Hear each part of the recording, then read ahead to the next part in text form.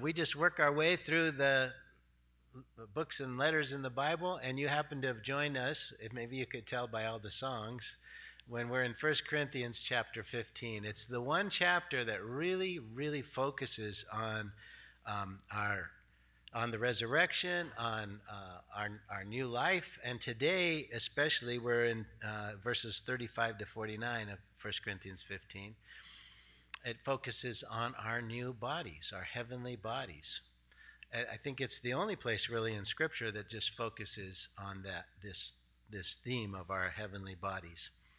So, in honor of God's Word, would you stand with me as I read this passage to you? And I forgot my glasses. Hang on.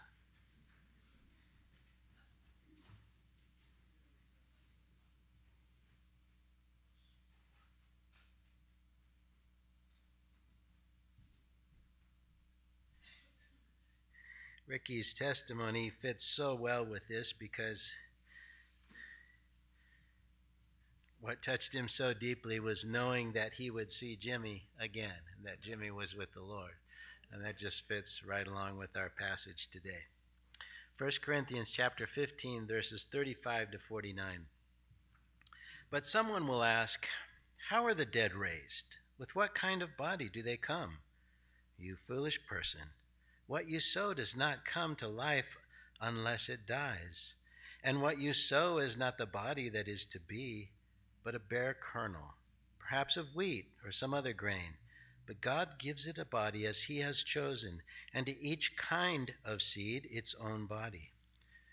For not all flesh is the same, but there's one kind for humans, another for animals, another for birds, and another for fish. There are heavenly bodies and earthly bodies. But the glory of the heavenly is of one kind, and the glory of the earthly is of another. There is one glory of the sun, another glory of the moon, and another glory of the stars, for the stars differ from star in glory. So it is with the resurrection of the dead. What is sown is perishable, what is raised is imperishable. It is sown in dishonor, it's raised in glory. It is sown in weakness, it is raised in power. It is sown a natural body, it is raised a spiritual body. If there's a natural body, there is also a spiritual body. Thus it is written, the first man, Adam, became a living being. The last Adam became a life-giving spirit. But it's not the spiritual that is first, but the natural, and then the spiritual. The first man was from earth, a man of dust. The second man is from heaven. As was the man of dust, so also are those who are of the dust. And as is the man of heaven, so also are those who are of heaven. Just as we have borne the image of the man of dust, we shall also bear the image of the man of heaven. Amen. This is God's word. You can be seated.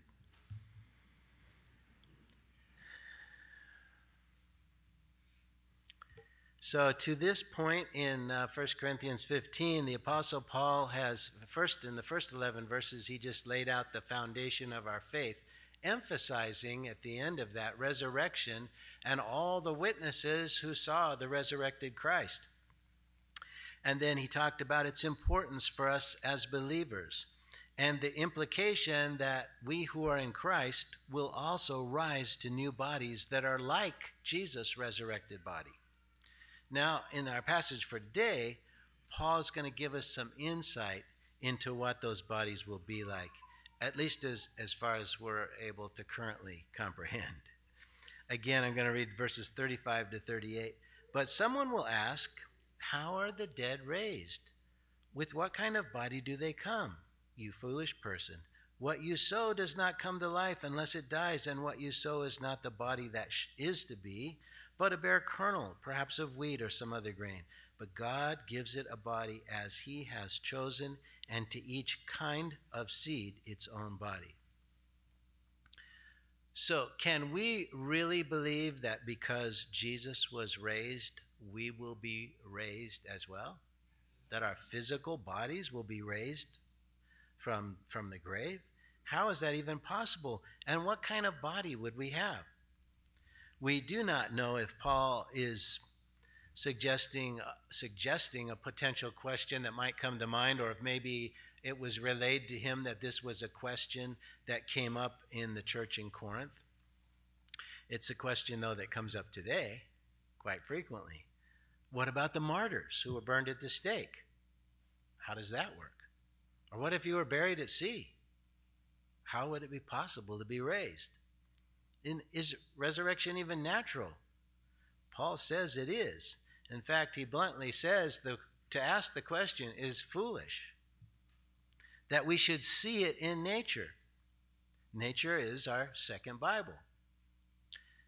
It's God revealing himself through the work of his hands. The God who created us and all spiritual truth created nature to illustrate his truths. That's why Jesus often used parables involving nature, because he was the one that created the nature to convey the message. If they just thought about what they were doing when they planted a crop, how they would take a seed that looked nothing like the plant that was to be and buried it in the ground, and then it came up something so unlike that little seed that they planted.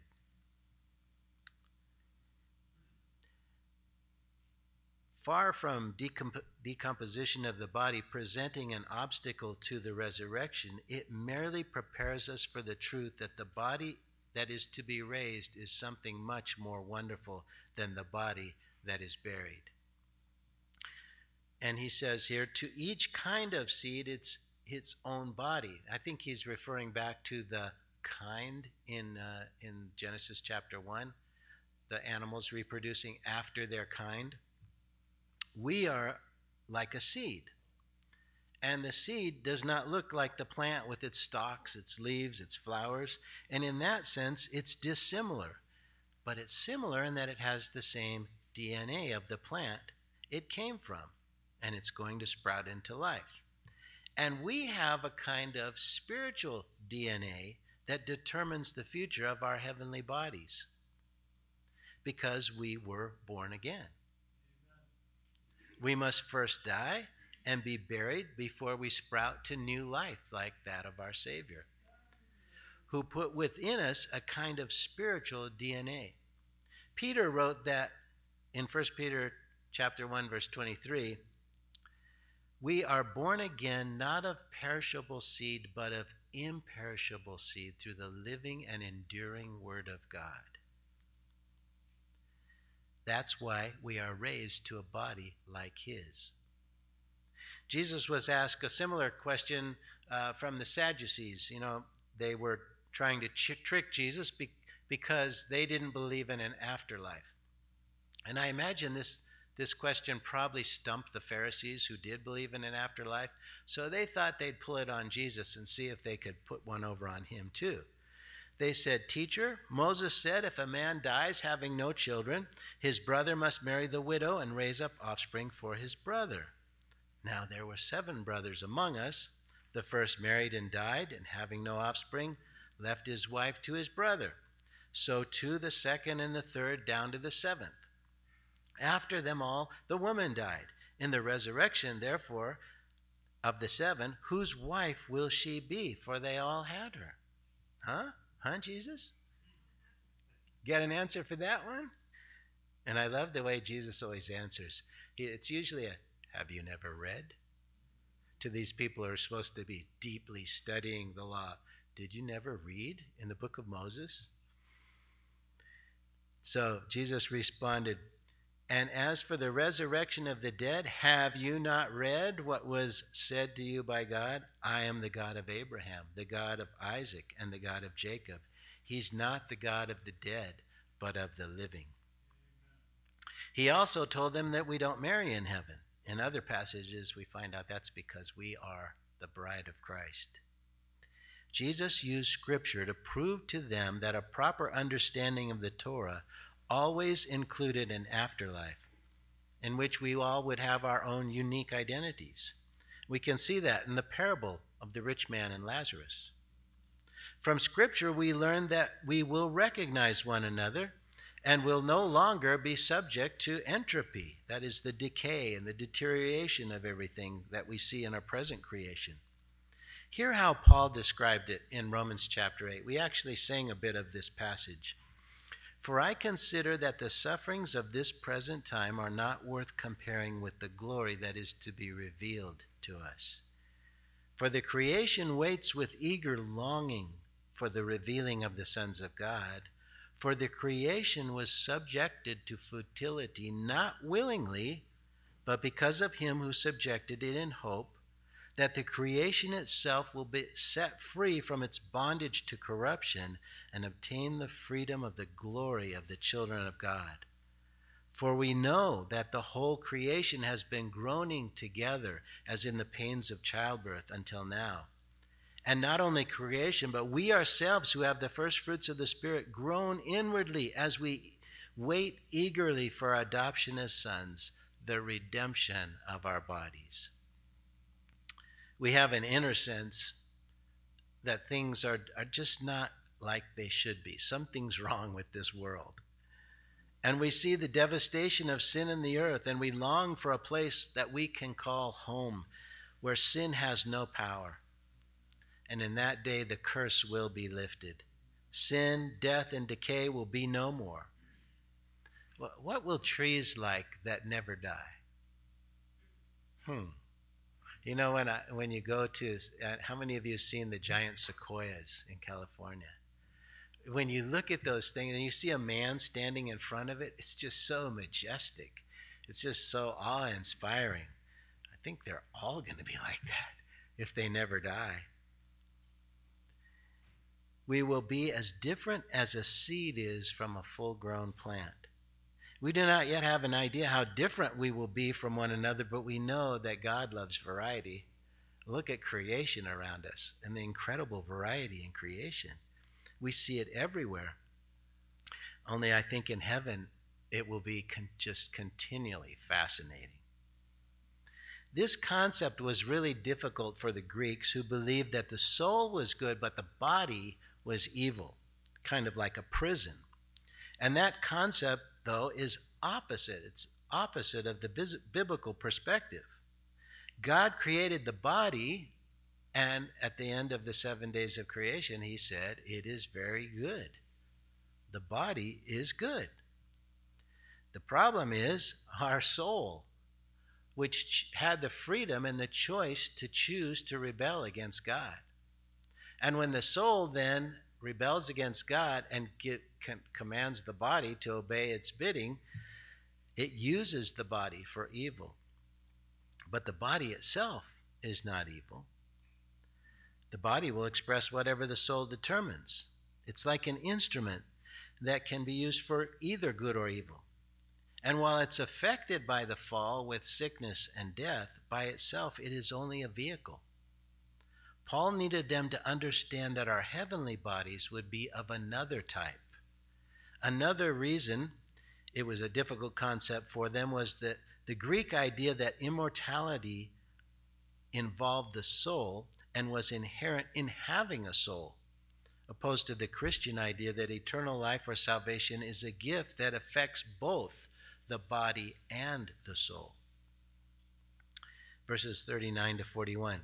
For not all flesh is the same, but there's one kind for humans, another for animals, another for birds, another for fish. There are heavenly bodies and earthly bodies, but the glory of the heavenly is of one kind, and the glory of the earthly is of another.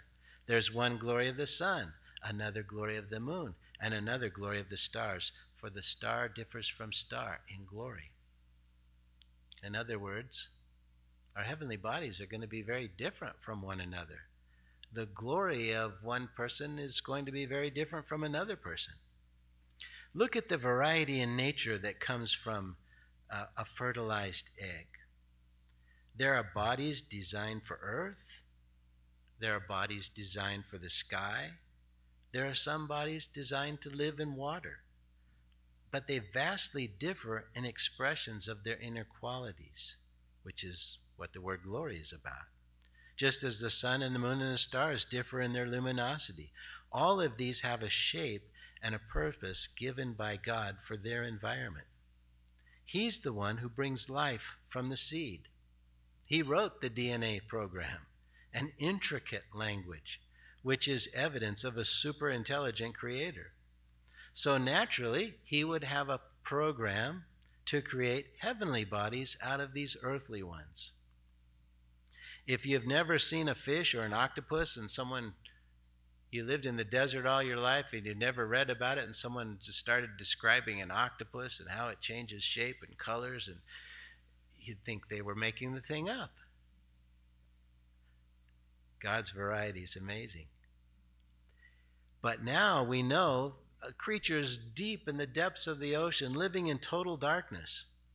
If we see such amazing variety in God's created creatures, why is it so hard to grasp that it's possible for Him to give us resurrected bodies, remade for the heavenly realm, differing from one another in glory?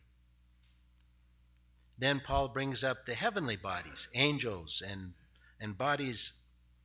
Angels have bodies that are on a whole different level of glory from man. They're so awesome that, for example, in Daniel chapter 8, when Daniel stands before the angel, he falls on his face. He can't even get up. He doesn't have the strength. Somehow the strength is just drawn out of him, and the angel has to give him the strength to stand in his presence. Wow, that's a different kind of glory. Amen. And from Paul moves on to the stars, the planets, the moons.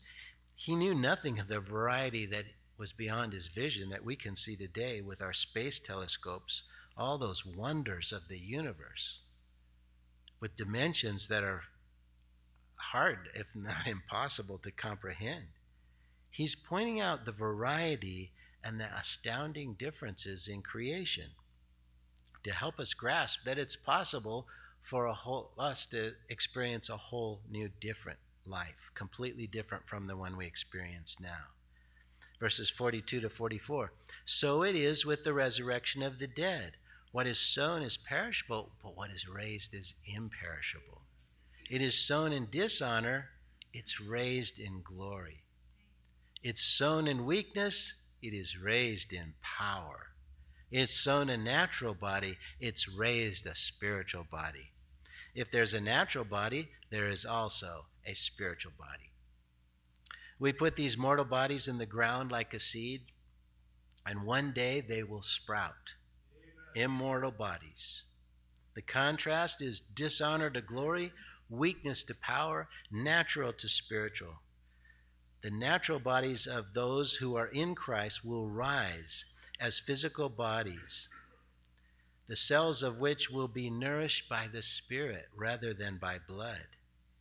Now, we don't have firsthand experience of this, but we can look at what Scripture says about Jesus' resurrected body and get an idea. It's as if entropy is completely reversed, but then a step further. The freedom of the soul is not escaping the body, but rather seeing the soul in complete submission to the Spirit. The transformation of Jesus was such that they often didn't recognize him. The last time they saw, his body was disfigured beyond that of any man because of the abuse thrust upon him. That mangled body lay in the grave for 3 days, and suddenly out walked a whole and super healthy man. He was the same man of flesh and bone, but there was no blood in his body. Luke 24:39, Jesus appeared to the disciples and said, "Handle me and see that a spirit doesn't have flesh and bone that you see I have." He was proving his physical bodily resurrection. He could suddenly disappear at the table in Emmaus and then suddenly reappear with the 12 disciples in Jerusalem behind locked doors. He invited them to touch those crucified wounds, even to stick their hand in the spear wound in his side. He could cook a fish and bread on the shores of Galilee. I always wondered where he got that fish and bread. Maybe then it was okay to command the stone to be bread. And he ascended into heaven from the Mount of Olives. And we dream of having a body like that. I mean, do you ever dream of flying? It seems to be pretty common that people sometime in their life, usually their younger years, dream of flying. well, we'll be able to go anywhere at the speed of thought. We'll have a body like his, one that can enjoy simple pleasures but is not bound by the limitations of earth and completely submitted to the Spirit of God. Praise God. The scriptures say it is a dream backed by promises that cannot fail. Philippians 3:20 and 21 says, "But our citizenship is in heaven, and from it we await a Savior, the Lord Jesus Christ, who will transform these lowly bodies to be like his glorious body by the power that enables him to subject all things to himself." Take hold of that promise, brothers and sisters. Every time you're tempted to be discouraged because of a failure, a physical weakness, remember redemption is drawing near.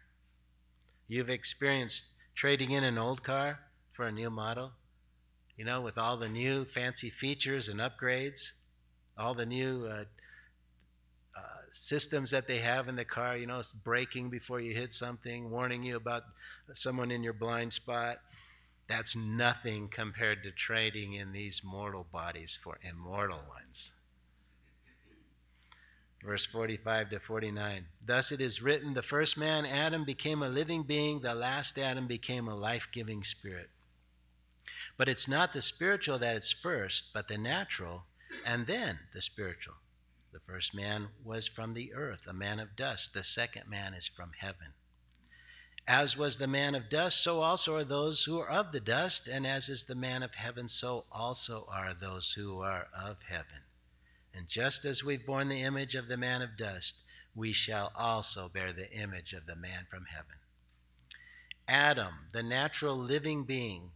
Now, there in Genesis chapter 1, that word being is the same word used for soul throughout the book of the Torah. From whom not just came our DNA, but also our sin-damaged souls. That is our mind, our will, and our emotions. From Adam, we inherit our physical bodies with mental ability to reason, our will, our emotions. But those in the last Adam, Jesus, have inherited from him the Spirit that enables us to have a relationship with the one who is a life-giving Spirit. Paul contrasts their origins. Adam of the earth, Christ from heaven. The natural man is born without a spirit. It's the Spirit that died when Adam and Eve ate that forbidden fruit. And through Jesus, we receive the life-giving Spirit within us, which is more than just breathing and moving and thinking. It's called eternal life. It's union with God. Elsewhere in the scripture, it's called sonship. That life-giving Spirit draws us to the Word and to prayer and begins transforming our soul, our mind, our will, and our emotions that were corrupted by sin. In the natural realm, we can think of it as our fallen condition as having some kind of gene that mutated, causing a fatal illness, sin. But Jesus provides the gene replacement that goes into our bone marrow, analogous to our spirit, and is reproduced in a way it was originally designed to be. But there's going to be a whole new gene added when we see him. It's the immortal gene that changes the function of the entire body so that there is no longer decay. In Jesus, figuratively speaking, we get this spiritual DNA transfusion. His life-giving Spirit will one day replace our blood. And even now, we have the first fruits of this change that's coming. And the evidence is our freedom to deny ourselves and live for God. In the Verde Valley here, I don't know how far it spread, but there was this false teaching that Jesus literally changes our DNA when we get saved. The Verde Valley creates a lot of weird ideas. I think they got the idea, though, from this analogy because it's such a great analogy. But it's so much more than just a change of DNA. We become entirely new creations. In fact, Jesus will make all things new, he said in Revelation 21, verse 5. And that is why the heart of man can't imagine the things that God has prepared for those who love him. But the next verse says, he has revealed them to us through his Spirit. Adam, the natural man of the earth, came first, and later Jesus, the life-giving Spirit from heaven. We are all seeds like Adam, but we will all be planted and rise in the image of the man from heaven, the resurrected Jesus. If you're in Christ, you'll bear the image of the man of heaven, sinless, immortal, only exhibiting the fruits of the Spirit, moving from place to place in a thought, able to eat, not hindered by any barriers, touchable and recognizable. All those things were true of Christ in his resurrected body. If you know by faith that that's the future of all who are in Christ, it should be one source of deep and abiding joy, that's your destiny, that's your future. That conviction takes away the fear of death, and it eases the pain of those who are in Christ who have graduated before us. As our bodies deteriorate with age, we look forward more and more to our heavenly bodies that will be unhindered by decay and sin. And everybody over 60 can say amen. This should also affect our attitudes towards each other. You can know that those flaws you see in yourself and in others will one day be gone. It helps us overlook them in others, knowing that Jesus is going to finish the work he started in them. I knew this woman when I was really young, and she had this amazing way. I could not understand why she was so faithful to share with and be gentle and loving with people that were so rude. And I asked her about it, and she says, never forget this. She said, I look forward to what Jesus is making them into. I thought, wow, that's how I want to see people. And not for the present flaws, but knowing that Jesus is going to finish the work he started in them and see them for who they will be. The misunderstandings and differences that divide us will be no more. What unity we will experience in heaven. We work toward it now, and we get a taste of it, but then it will be perfected. The majority of the older manuscripts of this passage, instead of saying we shall bear the image, say let us bear the image. Do you understand the difference there? One says we're going to when we see Christ. The other says let's do it now. Now, I think technically speaking, the newer translations are more correct, that's what Paul's referring to. That's the context. But it's interesting that it is translated, let us also try to be like the man from heaven, because that's very scriptural as well. Just as we've borne the image of the man of dust, we shall also bear the image of the man from heaven. The same God who planned the metamorphosis of a butterfly can do the same thing with us. You know, even today, biologists can't understand how a caterpillar turns into a butterfly. They can observe the process, but they can't explain what happens. And the cycle begins, of course, when the mother butterfly lays her egg, and the egg hatches into a caterpillar. It gorges itself on leaves until it gets big and fat, and then it does this strange thing. It just attaches itself to a stem and builds that chrysalis about itself. And inside that chrysalis, something weird begins to happen. It begins to just turn into soup. Its little eating beak, its legs, its eyes, everything just dissolves into this soup. And then inside that soup, cells begin to move. And slowly but surely, this beautiful butterfly forms, breaks out of the chrysalis, and flies away. Metamorphosis. We shall be changed. Actually, that's the Greek word that's used in Scripture for our transformation. fellow caterpillars,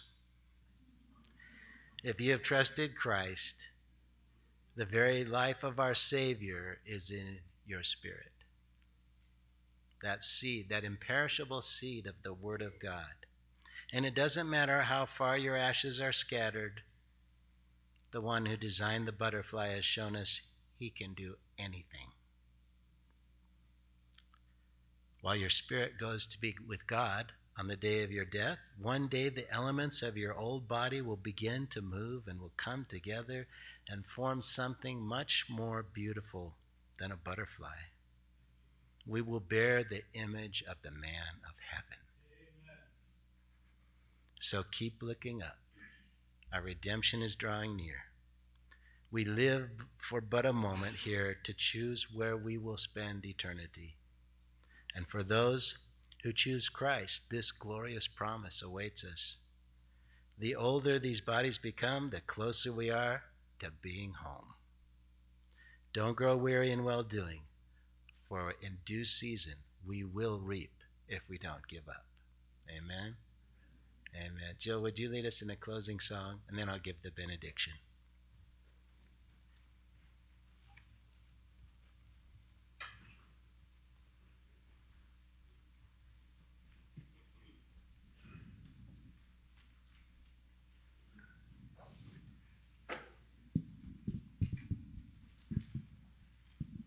Hallelujah. Stand with us.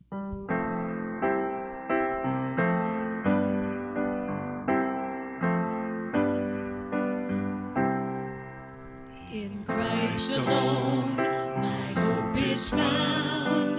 He is my light, my strength, my song. This cornerstone, this solid ground, firm through the fiercest drought and storm. What heights of love, what depths of peace, when fears are stilled, when striving cease. My comforter, my all in all, here in the love of Christ I stand. In Christ alone, who took on flesh, fullness of God in helpless babe. This gift of love and righteousness, scorned by the ones he came to save, till on that cross, as Jesus died, the wrath of God was satisfied. For every sin on him was laid, here in the death of Christ I live. There in the ground his body lay, light of the world by darkness slain, then bursting forth in glorious day, up from the grave he rose again. And as he stands in victory, since curse has lost his grip on me, for I am his and he is mine, bought with the precious blood of Christ. No guilt in life, No guilt at all. fear in death.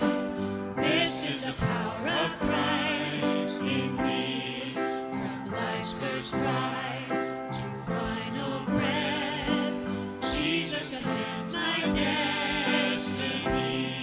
No power of hell, no scheme of man can ever pluck me from his hand, till he returns or calls me home. Here in the power of Christ I'll stand. No power of hell, no scheme of man can ever pluck me from his hand, till he returns or calls me home. Here in the power of Christ I'll stand.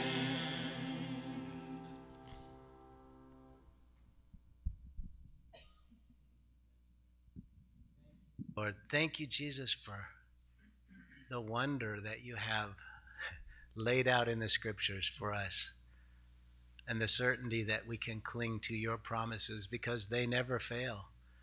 Every one you fulfill. And so, Lord, with this truth in our hearts and our minds, help us to look at one another differently and see each other as works in progress on our way to that glorious day when we are made like unto your glorious body. Help us to extend grace and love to one another. And Lord, may this truth affect our attitudes towards our daily life, knowing that we're just passing through. We're on our way home. Thank you for that. Thank you for this passage. In Jesus' name we pray. Amen. Now to him who's able to do immeasurably more than all we can ask or imagine, according to his power at work within us, to him be glory in the church and in Christ Jesus throughout all generations, forever and ever. Amen. God bless you. No guilt in life, no fear in death.